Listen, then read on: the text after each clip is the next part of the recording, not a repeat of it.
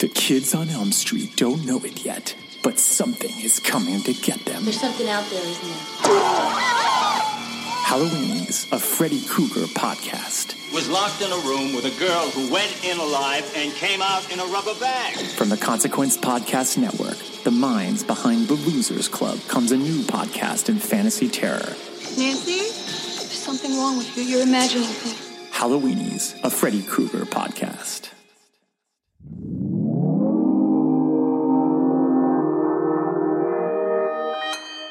Consequence Podcast Network.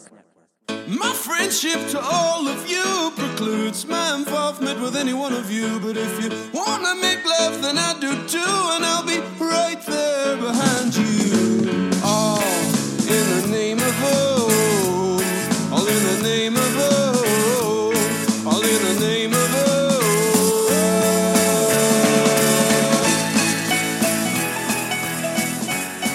Greetings, constant listeners, and welcome yet again to another episode of the Losers Club, a Stephen King podcast presented by the Consequence Podcast Network. I am your host, Mackenzie Marauder Gerber. Nothing specific this time, but we're here doing a little mini episode. We've got Henry Zebrowski from the last podcast on the left, and Your Pretty Face is Going to Hell, and many things, and he's here to talk horror with us. Across from me is Michael Micmac Rothman. We're going back to Pet Sematary for some reason, but editor-in-chief of Consequence of Sound and a constant contributor to this podcast and Halloweenies. So, yeah, fun times. And who's on my left? This is Lara, child orgy scene Unnerstall.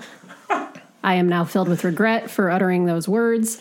I am a intermittent loser and here today as well. So, hello. I think it's fair to say you're a constant loser. Oh, yes, that constant loser. Thank you. You know. Well, there's no more honorary losers amongst the group. So okay, all right. Well, I'm glad. I kind of feel special now that you've been inducted as a constant contributor to this podcast. I can't wait to receive the ceremonial brand. Well, we all cut our hands, and then it spins around, and Benjamin Wallfish's score starts playing. Of course. Well, this is a podcast, and the last podcast on the left is another one. And you're a big fan of this podcast, right? I am a big last pod head.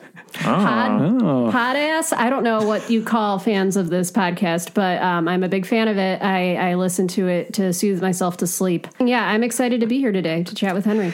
I know my girlfriend is just seething with anger.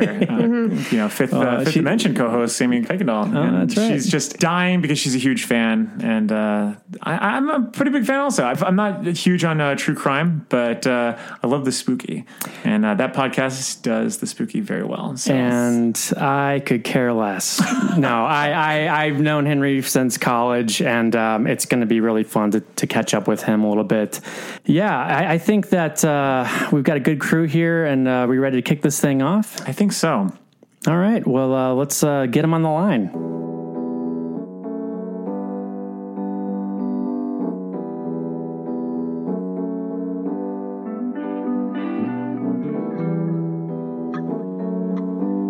Hello.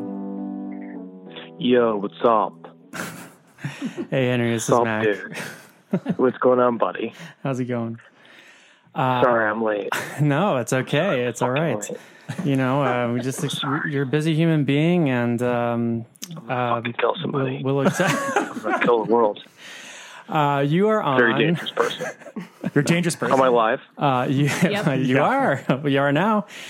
I'm gonna kill somebody. All right, good. This is it.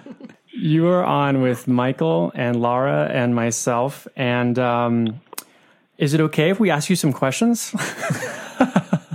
Fuck you. Fuck you. How dare you say that to me? My old friend. Now listen, old friend. What do you want to know? What do you want to know out of me? I know that you have a I know it sounds like I'm coming out of here with a lot of heat. All right? I know it sounds like I'm coming with a lot of heat, but let's just say, hey, there's a lot of heat in the kitchen. All right? And we're all chefs. You're in the kitchen right now. We're all chefs. Mm-hmm. No, there's heat in the kitchen. You can't say the heat. You got to get out of the kitchen. I'm wearing a chef's hat, but I didn't go to chef school. That's how I'm feeling today.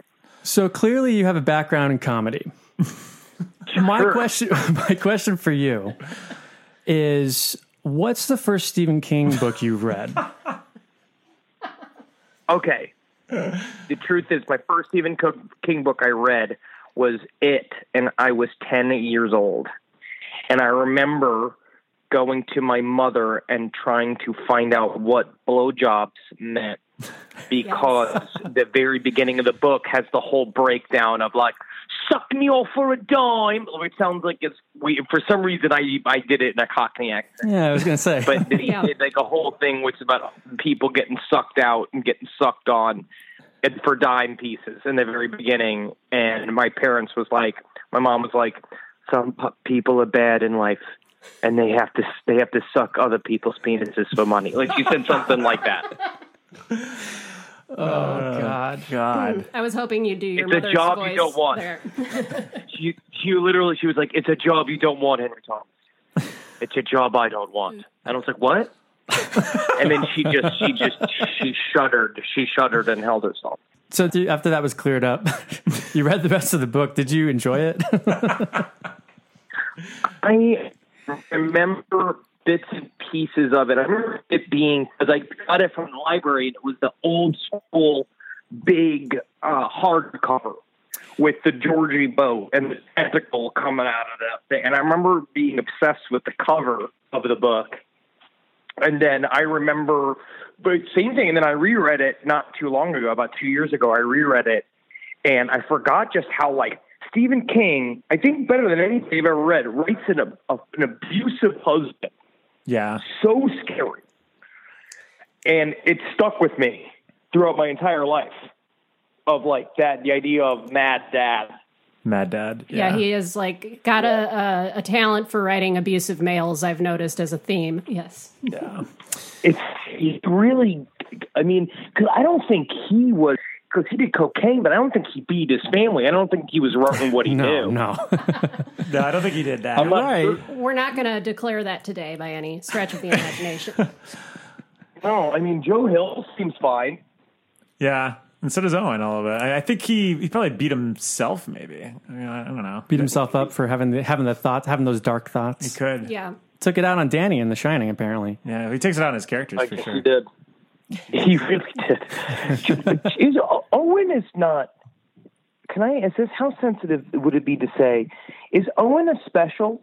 Owen is smart, right? Owen's not like the Gump. He's not like a Forrest Gump. Like he's not like he's not being helped by Stephen King, right? Like where he puts him in front of a typewriter and he puts like a I'm a writer hat on him. Like he is a. I'm pretty sure Owen King stuff. I'm pretty sure he's okay. Yeah, pretty sure. They both wrote Sleeping Beauties, and that's like an 800-page book. So there's got to be. Where Henry's saying that, like, did they just slap Owen's name on there? He's just trying to get him in the family business. So they have the one half-minded son that's just like, I think I could write too, Daddy. And he's just like, you're 32 and you can't read. And then he just goes ahead and he does put him in the business because he's just trying to diversify. Because Stephen King is probably sitting on at least 25 unused manuscripts at any time because he's addicted to writing.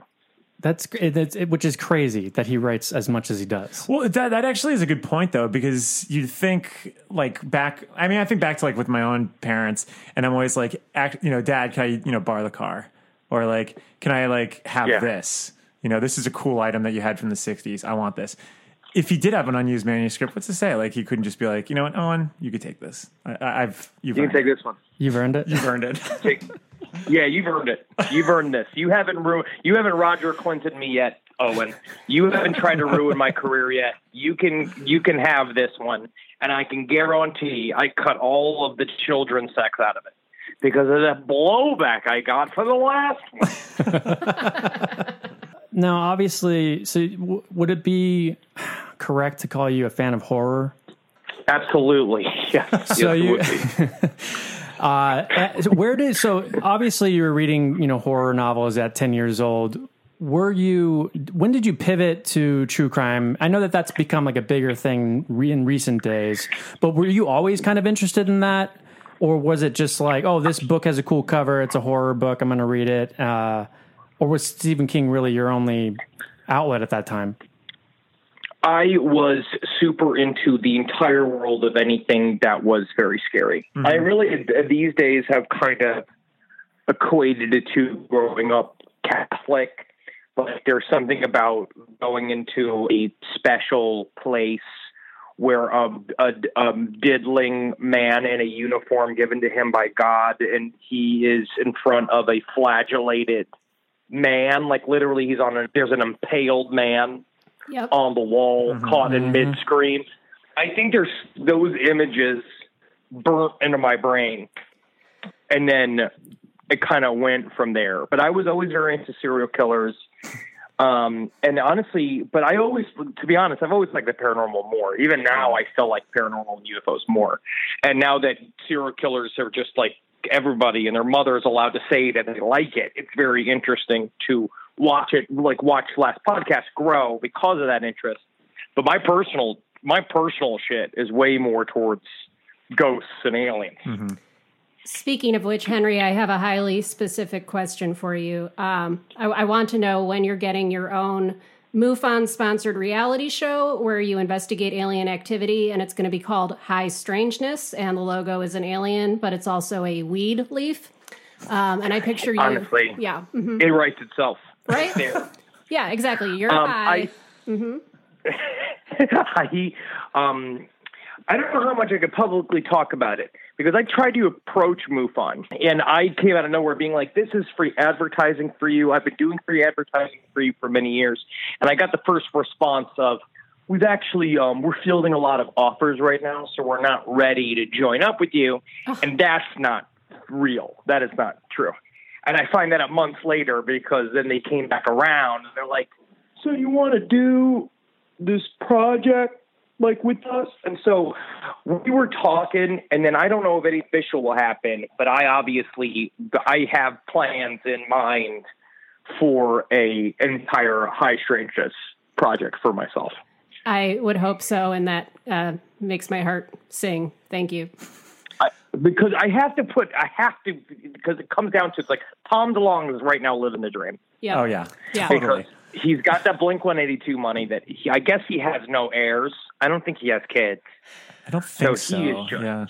No, I don't think so. So he is just spending that money on ufologists, which is just like, I don't want to give ufologists money because they can't be trusted with cash. They can't be trusted with cash. Yeah. They can be trusted with hours and morale support. Yes. That kind of thing. They need volunteers more than anything. Yeah, that's why you just got to get them all high and film them alien hunting with you, and Tom DeLonge and Dan Aykroyd, and then you've got yourself a real winner. That's a great... All of them. Yeah, it's three men that you would not want to see alone at a hotel bar if you're coming back at the end of the night for one last drink. Yes. Precisely. Well, going back on your like Catholic upbringing, because I'm from a Jewish family, and I was forced to go to Catholic school for about 12 or 15 years. It's kind of my nightmare. Yeah.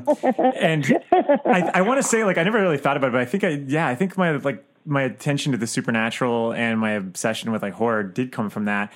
And I wondered, like, were there anything from the Catholic teachings that like absolutely terrified you? Satan, Dante's Inferno, and the depictions of hell. When I was a little kid, I took it, just incredibly seriously because it was a fear first, like, especially where we were at. It's definitely, the goal is to just be afraid of God, afraid of the entire scenario. And so I was very scared about the actual literal realities of hell, and the idea that there was also part of it was also a true fear of this, the idea of just an omnipotent creature, like a thing that can see within my walls, knows all my thoughts, is just watching me jerk off.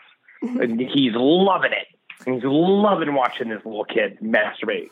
And I don't want and that was a part of it. I think it created a thing inside me where something clicked at some point, where the main thing that snapped me out of it was that realizing that priests are humans, that they are men. Yeah. And that they, like this, because I remember just being like 9, being like, why do I have to talk to him? Like, why can't I just do all of this shit with the Wizard of Oz? Like, why can't I just do it with this guy? Like, why do I have to talk to him? And they're all like, because it's the rules. And he'll, if you're doing good in confession because he'll touch your knees. He'll try to touch your feet. And I'm just been like, that's weird. I have to do good in confession? Like, I have to, like, get him all randy or something? Like, I don't know. Yep. And then I just got out of there as fast as humanly possible. Yeah. But I really wanted to. I went to go into the seminary. I had gotten that far. Oh, wow. Oh, really? That's interesting. My father was in the seminary and then dropped out. So how old were you when you were trying to do the oh my God, I almost said cemetery. Cemetery. Honestly, pretty sweet. They try to get you early. Mm-hmm. They try to get you 13, 14. Yeah. And so I was it's not court. It's something about, I don't know if it was courted, but I remember at some point they were like, you actually can go, because they were like, he loves to talk and he can't, like, you get all of the buzzwords and all of a sudden you learn how to talk the talk the way priests do. And I love the idea of a sermon because I was also obsessed with stand-up comedy. So the idea of having this performance space was also very intriguing. Mm-hmm. But then I realized that I would never be able to touch a boobie, which is true. I realized that's truly what saved my whole life. Is that the last thing they let you know when they're trying to get you into this at 13, Yeah, they lean over.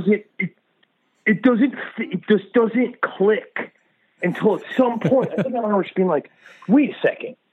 So I'll never be able to kiss a girl. And they're like, these are the sacrifices we make for the Lord. And I was just like, fuck the Lord. What is this? Precisely. Fuck the Lord. Speaking of going to hell, I know I've been watching the new season of Your Pretty Face, and it's pretty great. I just saw you give birth to a bunch of flies the other night, which was great. What else can we expect out of that show? Any upcoming seasons filming? We're just praying for a season 5. Yeah. Praying, which is a funny term. I want a season 5 really, really badly, and we don't know yet. We don't know yet, but we have 2 more episodes left. I'm hoping. The one thing I've always been kind of disappointed about Pretty Face is that people, like, when Black Jesus came out on Adult Swim, the Christian church fucking freaked out.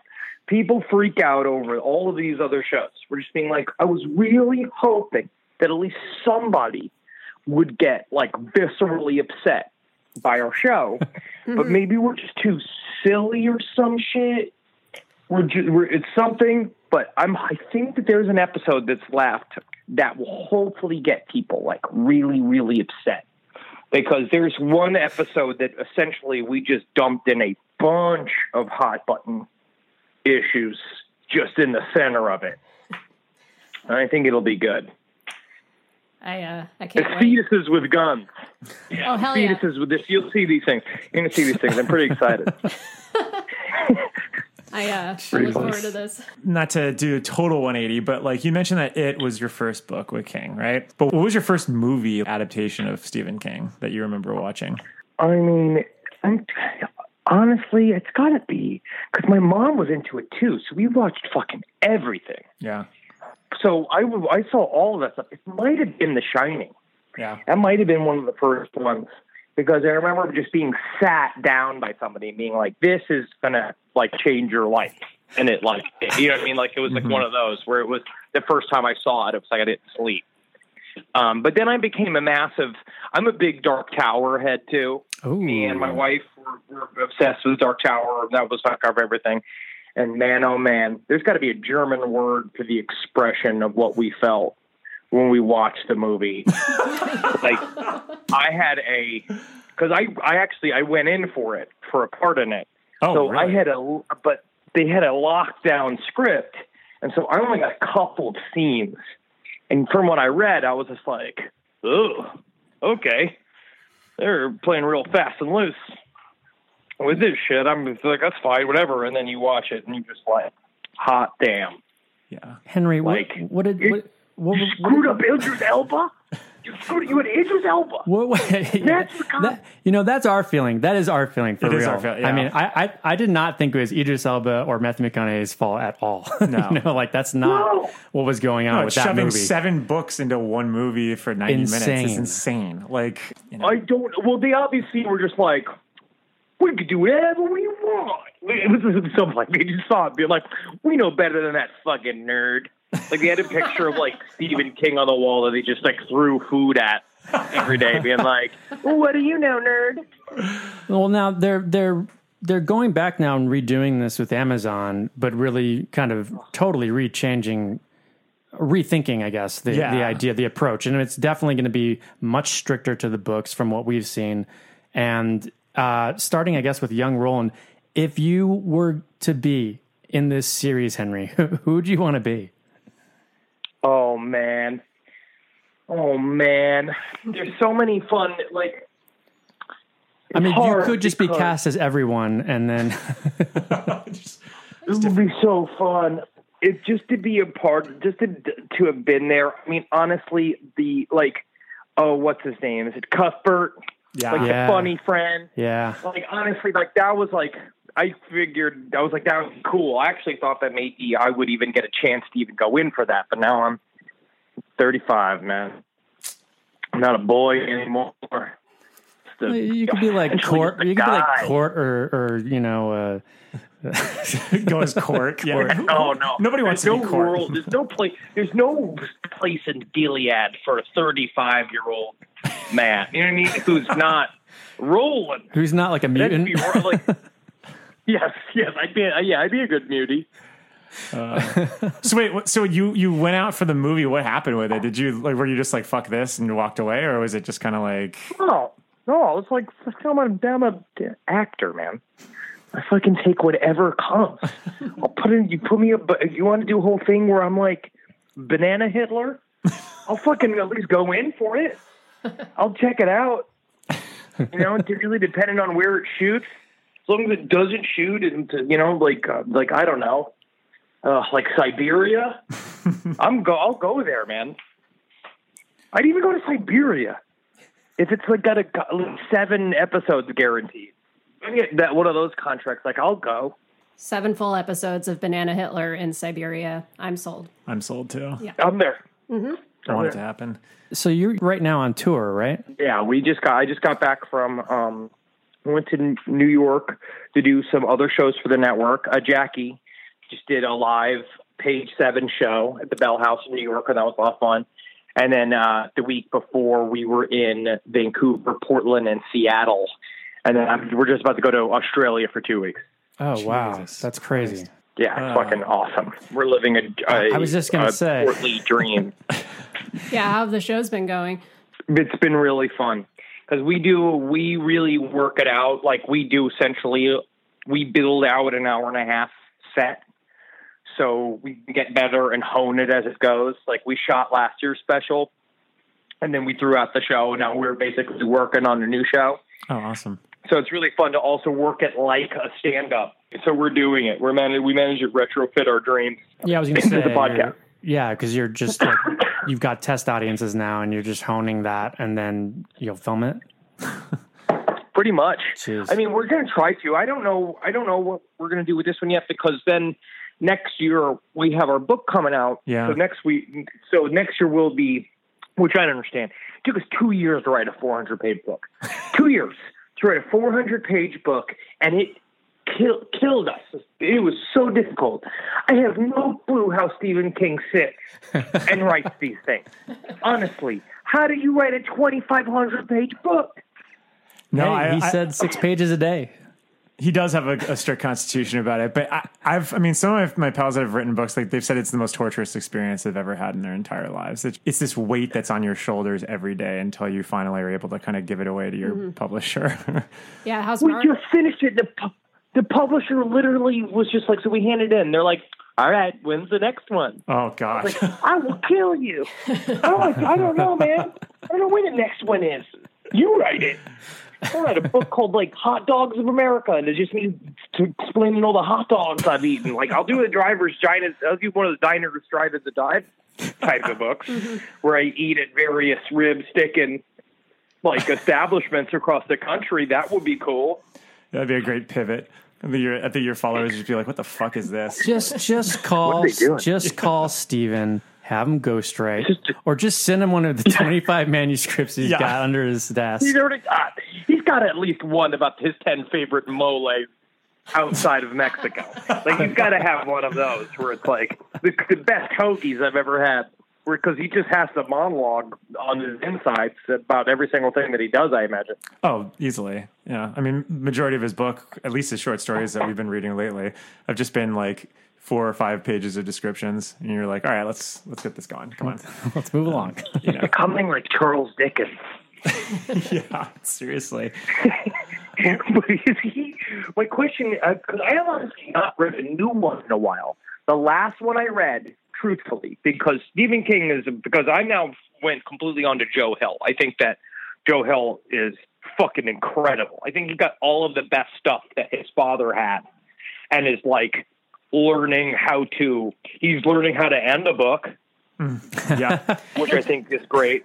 Which is funny because he helped write the ending to Stephen King's, like the last great book that King had was like 11/22/63, and the ending was aided by Joe Hill. Like Joe Hill came up with the ending for it, and he was like, "Oh, I guess I'll use this." Great. Yeah, that is great. No, because the last one I read, I was Under the Dome.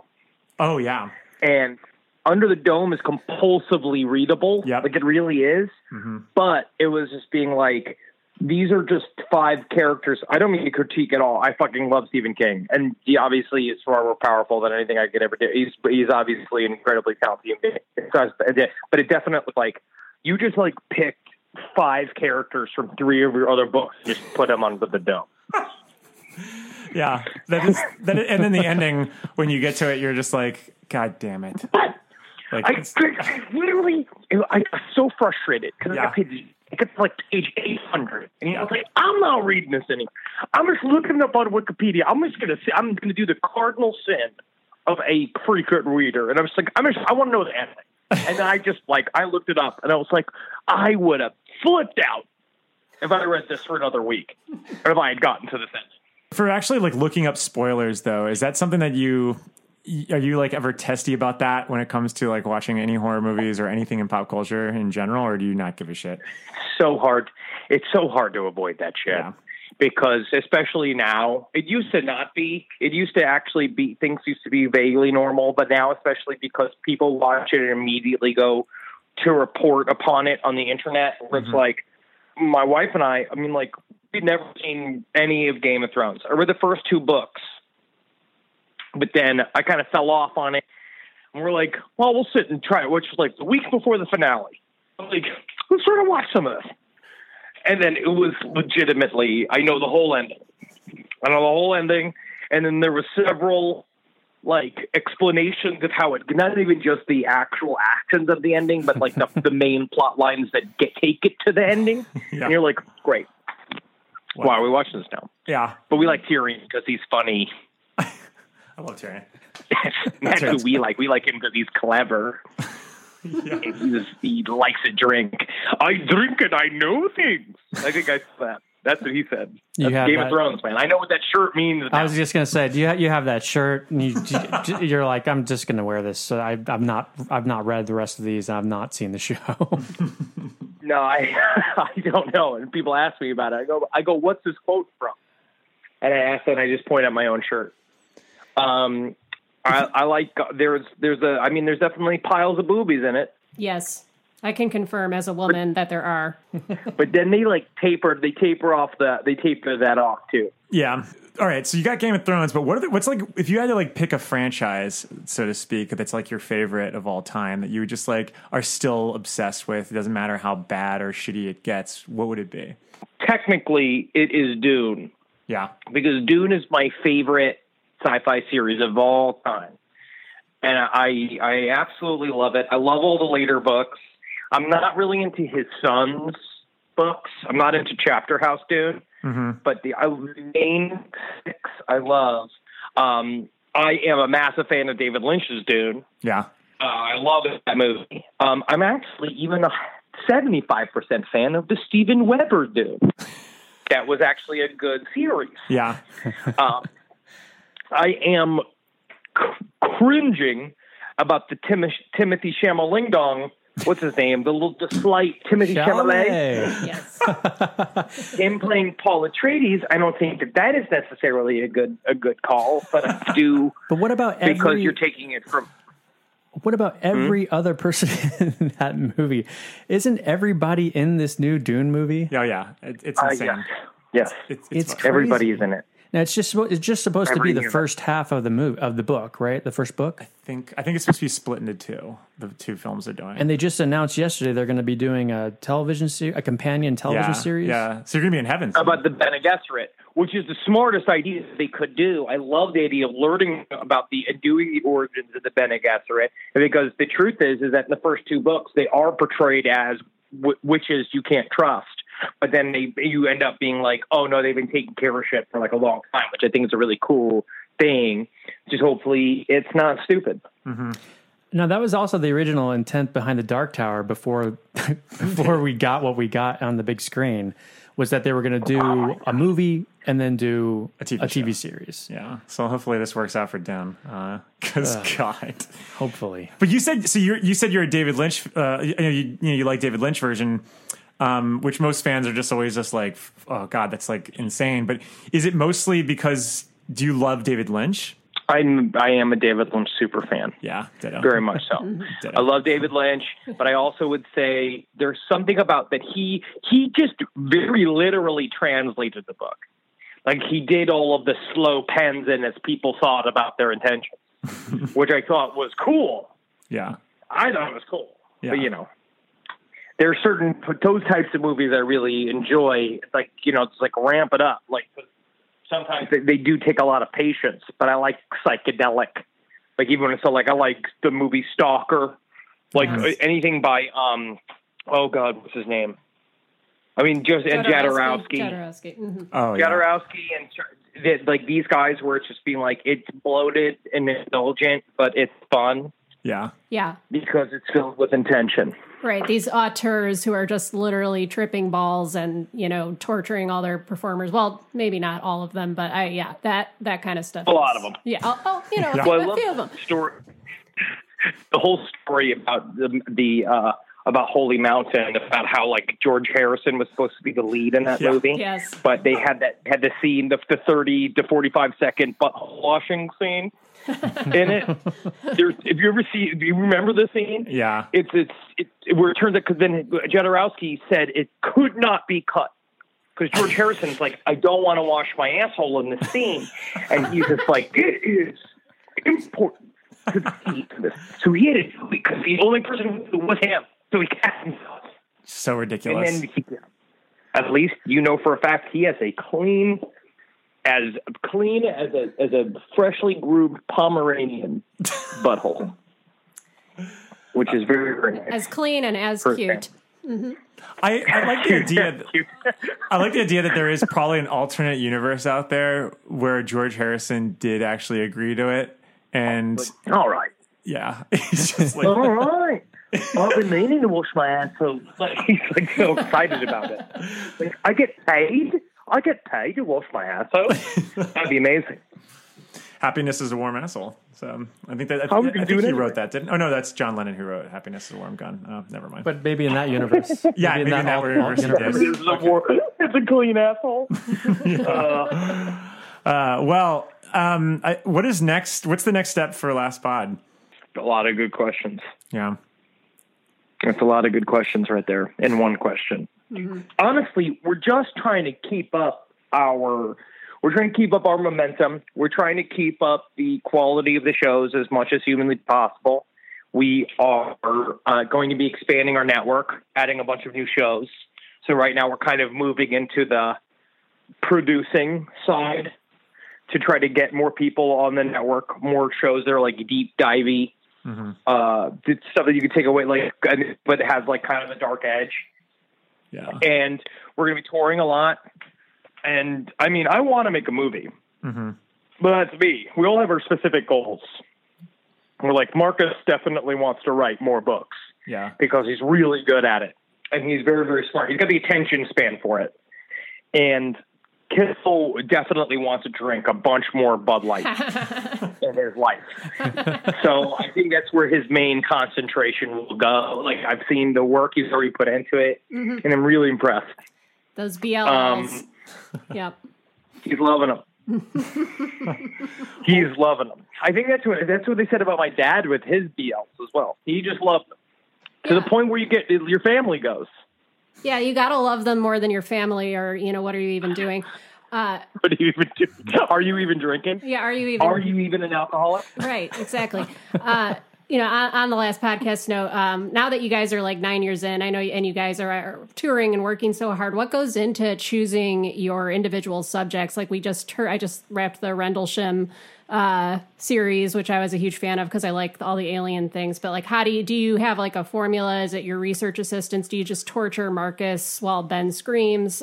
What's the deal? It does a lot of torture. It is a lot of torture of Marcus. Mm-hmm. But we really try to sit and space it out. Imagining, we try to think that, number one, each episode is either going to be the first time someone has heard us or it's you're 9 years in, right? So we have to always we have to engage ourselves first. So we have to be super interested in the topic. And I will even be transparent and say there have been topics that we're in the middle of. We realize that we have begun to hate the topic. There are things where you're just being like, I don't even, like, not even, I think we use it as a weapon. We're learning to be better performers and producers because, like, stuff like when we did Israel Keys, as we were going through Israel Keys, I'm just like, I hate this piece of shit. I hate him. I hate him. I hate everything. I hate the way he is. And then you use that to fuel one edge. But, like, the next year, we have like a couple of big topics that we're trying to hit that have been very important to us. Like Marcus and I kind of have a short list of the big topics that last podcast needs to hit before it can like blink out of existence. Like there are the things that we definitely have to touch upon. Like this next one that we have coming up is actually a historical topic that we are super, super interested in that I think is going to be fun. That's going to take us back to the Dust Bowl. Oh, hell yeah. And so stuff like that, like there's stuff like that. Marcus has got me on the history train. Mm-hmm. So now I'm super into it where I used to think it was boring. So we have to excite ourselves. So that's how we choose. We basically create and then also what can be done with the amount of time we have with the work that we do. Have you ever had situations where you're somebody's done a deep dive on something and you're like, fuck, God, we could have done that. Like, or we're going to do that, but then you have to kind of find a new spin on it. Is that the only one that I truly feel like we got scooped by was Lorena Bobbitt. Mm. Oh, wow. When Jordan Peele did the Lorena Bobbitt story, because that story is fantastic. Yeah. And they did a great job. Normally, it was so good. And then you can't really do it then. And then it's just been like, well, they did it right. Yeah. And we try to add certain things, because there's certain things that we do have a lot of there is a lot of werewolf territory in many of the topics that we choose. But then we try to then put our lens on it, because mainly that's the idea for us, is being like, what can we offer that's new or even remotely interesting about this topic? Like, what can we do to it that will make it last podcast and good, and not just trotting out facts. Because we're trying to tell stories very specifically as much as humanly possible. But sometimes you're like, ah, shit. Someone's doing this right now. It's like when we did Biggie and Tupac. Yeah. And we're just being like, man, this is just a lot of people have done Biggie and Tupac. So that's why we were trying to figure our way in. Have you ever seen stuff where you've actually prioritized it over something that you already have something set in motion? Everyone's talking about Chernobyl right now. Is there ever a situation where you're like, fuck, we should hop on this now, immediately, and just kind of reshuffle everything? I feel like people smell it when you do that. Yeah. I feel like people smell the desperation of you trying to hit upon a thing that's a trending word on Twitter. So we try to avoid it. Mm-hmm. Unfortunately, we were going to do Chernobyl this year before I even knew there was going to be a television show. So before we knew that the show was going to happen, we were already on our big list for the year of what we wanted to do. And then when that happened, we're like, well, all right, that's done. Because then they're doing the thing where HBO then rolls out a Chernobyl podcast with it. Yeah. So you're like, well, this can wait. And there's other stuff that we can do. Mm-hmm. Yeah. That's the one thing is that the topics are kind of never ending. Yeah. Oh, yeah. Yeah. As much as I'd like to hear you over Peter Sagal talk about Chernobyl, I think you're probably on the money for that one. Also, just like Marcus and I were talking about being like, and then is it funny or would it make people want to commit suicide hearing us try to explain nuclear fission? Like trying to get me to understand what it is, and Marcus, because we're not science people. Yeah. So we were wondering at first, would that be funny or would it just make our audience want to pull their brain? I mean, you did all the stuff on the right-hand path and all that. So, I mean, it's kind of similar trying to explain arcane magic with a CK and nuclear fission. Pretty much. Me trying to explain the Enochian architecture of the spirit world would be this. It is the same. Yeah, exactly. It is the same. It's apples to apples. One day we will. So I know that the show obviously pivots a lot and you've got episodes planned out and everything, but when you're taking this live, did you think that you were going to be able to craft a live show that really spoke to the heart of Last Pod? I know that you're used to getting in front of an audience and whatnot, but what about the other guys? We did a live show in New York for many years. We had a monthly show at the Creek for like 4 or 5 years. So we've been doing the live version of the show for forever. So it was more just how do we grow it up? Mm-hmm.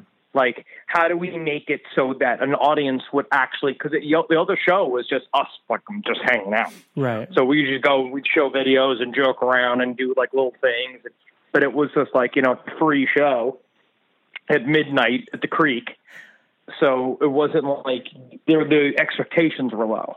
But now we're like, it's more like, I want to make sure that we leave. If you're going to come to a theater to see us, that we are as tight and as creative as we can be. So that's kind of what now it's just about thinking about what are segments that would be interesting to us and then retrofitting them into a thing. We're like, when we do the book tour, like this, we're very light on serial killers tour. And then when we do the book tour, because it's for our serial killer book, it's going to be like all serial killers. Mm-hmm. Right. We're trying to add more information to it.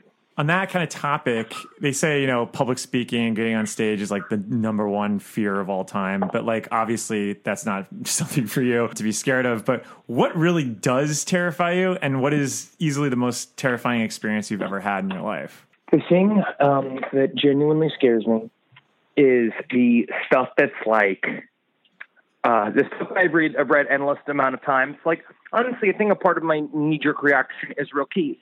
It's somebody casing me and my family, breaking into our home while I'm not home, waiting till we go to sleep, and then killing me in my sleep. I think that's one of the top fears that I would probably put out there. What's actually very scary, but the idea of someone's just patience to be used against your logic is very scary. And I'd say that's really because in person, I mean, like, besides just straight up being mugged, I was mugged 3 times. I got beat up in the street 2 times. That's really the scary stuff. I didn't go to war. Like, I didn't do any of that stuff. I've never, I'm half a man. I'm a performing boy. So I haven't been in a lot of like heat. I haven't seen a lot of shit. I would say we do have our neighborhood's weird as shit. I have a lot of weird phantom lights and these like puddles of slime that I find are really, really strange. There's a lot of weirdness going on in Los Angeles. I'm concerned about the slime. I still think it's puke, but I'm concerned nonetheless. It's mostly puke. I'm pretty certain it's mostly puke. But there is puke. More. But it is strange. Mm-hmm. Still. I thought you were going to talk more about the slime, right?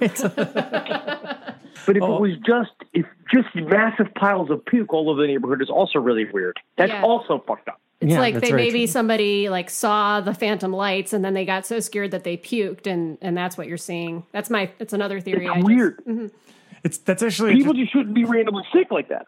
No, it's funny. Depending on where you live, it doesn't. It changes the context. Like I used to live in like Lakeview in Chicago, and if I saw throw up on the sidewalk, I'd be like, all right, that's weird. I now live in Wrigleyville, which is like 2 blocks away from, Wrigleyville. If I don't see throw up vomit, it's seeing like a lot of hot dogs. Yeah, there's like something's up. Like, you know, if I don't see cans of anywhere, like, you know, things are messed up. The economy's tanking if you don't see puke in Wrigleyville. Yeah, seriously. It's just like, wow, I guess the Cubs aren't doing well this year. Like, that's very sad. Yeah. Well, Henry, thanks so much for taking some time out and talking to us today. We really appreciate it, picking your brain on all these items. It's so good to hear from you, man. It was so good to talk with you, bud. I'm sorry, I saw you for a second at a C2E2, but then we just were doing swim stuff, and I was on 2 hours of sleep, so I was just a zombie. Yeah, I know. I'm just glad I got to hold your hand in a strange way and make eye contact with you in the middle of all of that. Yeah. But it was awesome to see you for sure. This is awesome. Thank you guys for talking to me. No, of course, man. Thanks so much. This has been great. Yeah, it's cracked me up. Thank you so much, man. I'll talk to you guys soon. Yeah, absolutely. Take it easy, Anytime, pal. Henry. Bye. Hail Satan. Hail Satan.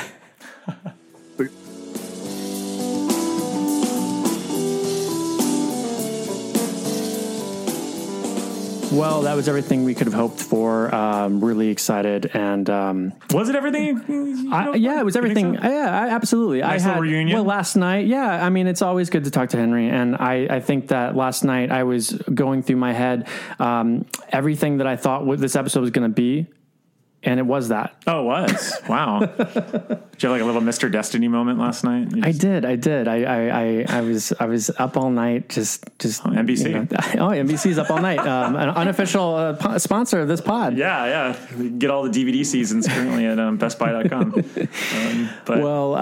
We want to thank our listeners for listening to this little episode. And if you like what you hear, please tell other people and definitely go out there to the services in which you listen to us. Rate us. We love that. It Apple really helps us. Really helps us get out there. Spotify. Oh yeah, Spotify. What else, Mike? Give me some more. I don't know. Those are the only 2 ones I listen to. Stitcher. Stitcher. I wanted to call it Escher. Oh, that's like when podcasts get broken down into staircases. The Fall of the House of Escher. MC Stitcher. Wow, we're really pulling it out here today. Like and subscribe. Yes, please like and subscribe. And we've got more great content for you next week. Content. So stick around. And until then, long days and pleasant nights. I got some hot friends. God, I got some hot friends. I got some hot friends.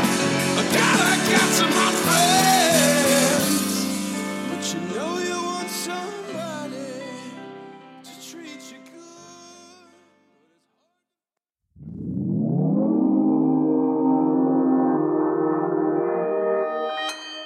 Consequence Podcast Network. Murder in America is a true crime podcast that covers stories from all 50 states, including stories of mass shootings, serial killers, and lesser-known murders. Do you find yourself doing more research after listening to a true crime show? Well, Courtney and I used to do the same thing, and that's why we created Murder in America. Our podcast dives deep into each case. Our storytelling will make you feel like you're right there within the case with us, watching it all play out, and we do not shy away from the graphic details. If you're a fan of true crime, then listen to Murder in America on Spotify now.